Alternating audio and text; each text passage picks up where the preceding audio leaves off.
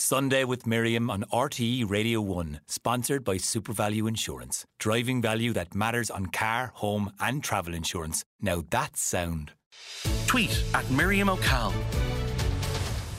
Well, I feel like I should introduce my guest this morning as the actor, the aristocrat and the historian. Helen Goldin Mountcashell is the descendant of Lady Louisa Moore Morgan and Captain Richard Morgan. Their divorce case was a sensational one in 19th century Ireland. Patrick Bergin, actor and director, is Helen's partner, and he's planning to make a film of this story. And my third guest is historian Noel Howard from Kilworth in County Cork, who has researched the story and written a book. Good morning to you all. Morning. Morning. It's such a fascinating story. Helen, we'll start with you because it is your family. How are you related to Lady Louisa?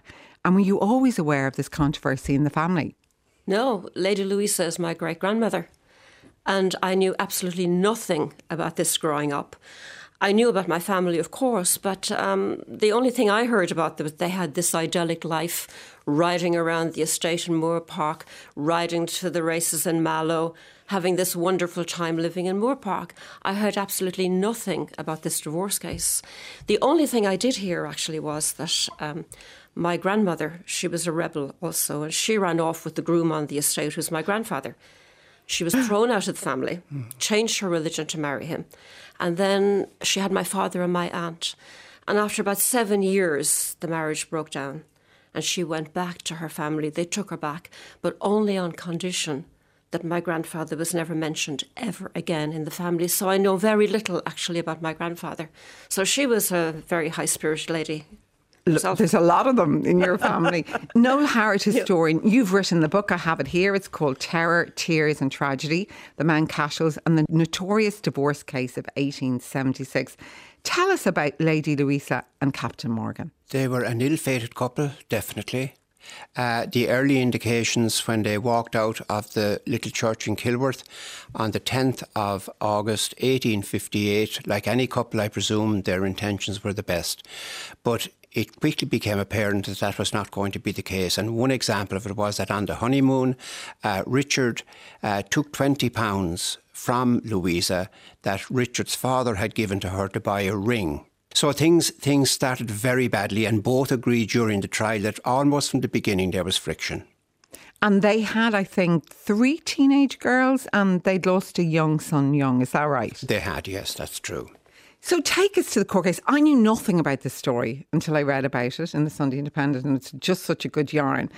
Take us to the court case, how they ended up there, and some of the accusations were pretty robust. Well, they weren't strangers to court cases. They had been in court before. Louisa had taken Richard to court in relation to maintenance of the children and that kind of thing.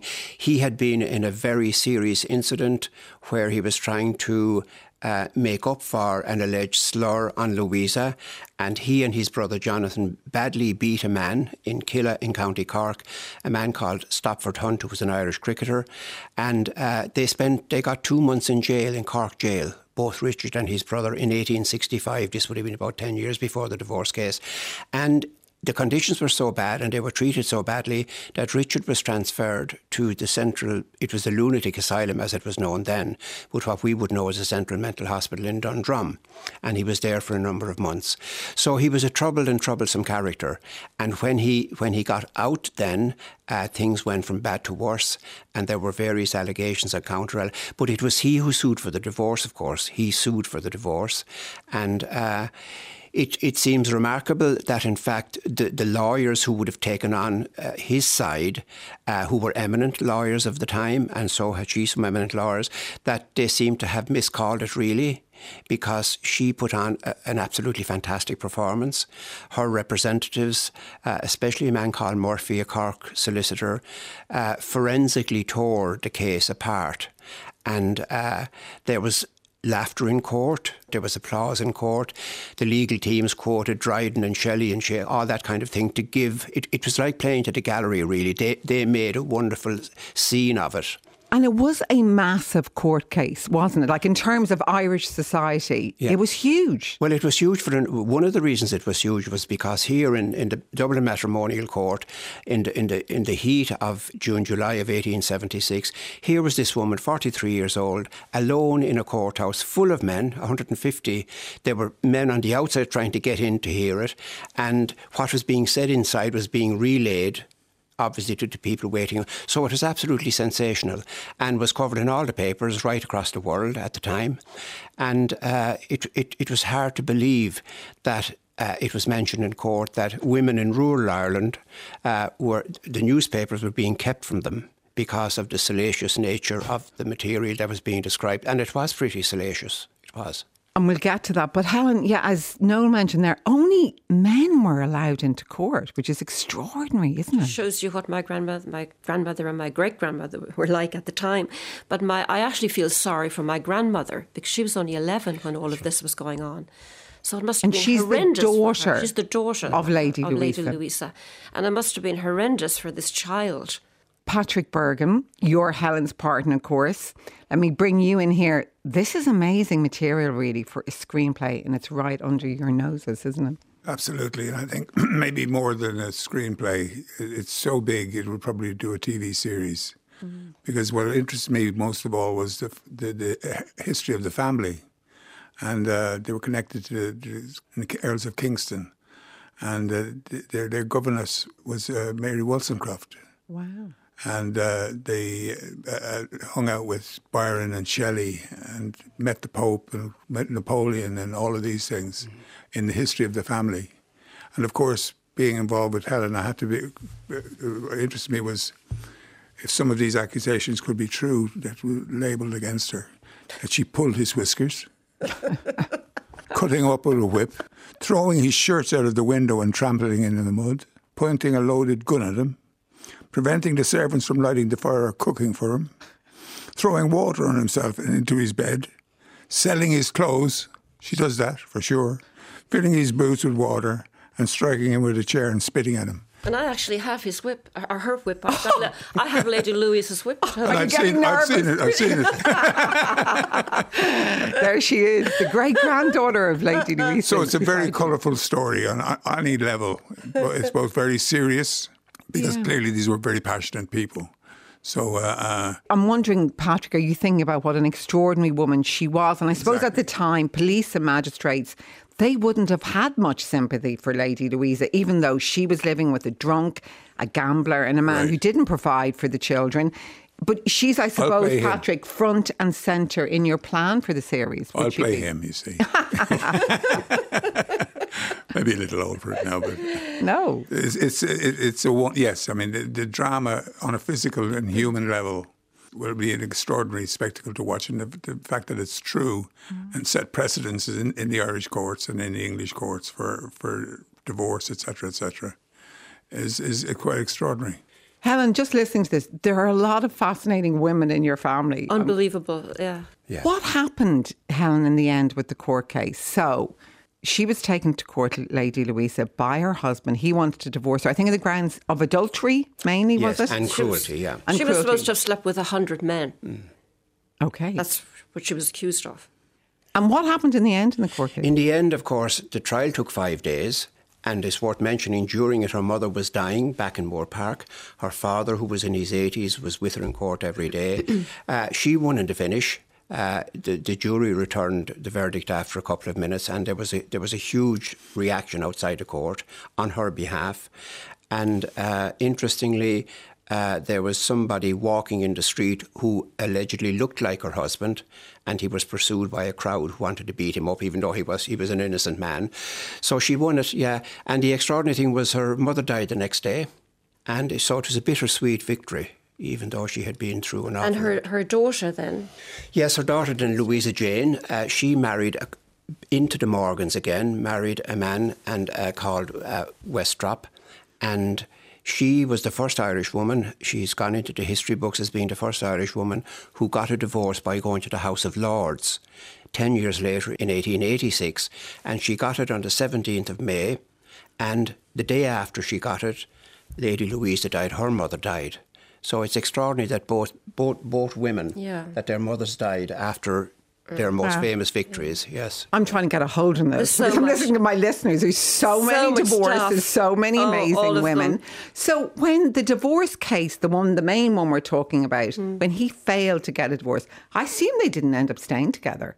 No, and there were subsequent court cases again where she brought him to court for not paying bills and for the children. And it was like they were in and out of court like yo-yos. So Lady Louisa, she grew up in this beautiful home, yes. Moor Park. Tell me about that. Is it still there in Kilmarnock? Well, now, when I was a child, the ruin of it was there, because what happened was that, like lots of landlords in the middle of the 19th century, with the famine in the background, the rents weren't being paid and all that kind of thing. So a lot of them gradually got poorer and poorer, and the Mount Cashells certainly did.